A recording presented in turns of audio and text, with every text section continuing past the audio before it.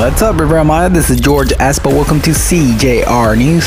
Ahuacan invested more than 8 million pesos in the renovation of the potable water network of the Playa del Sol subdivision in Solidaridad.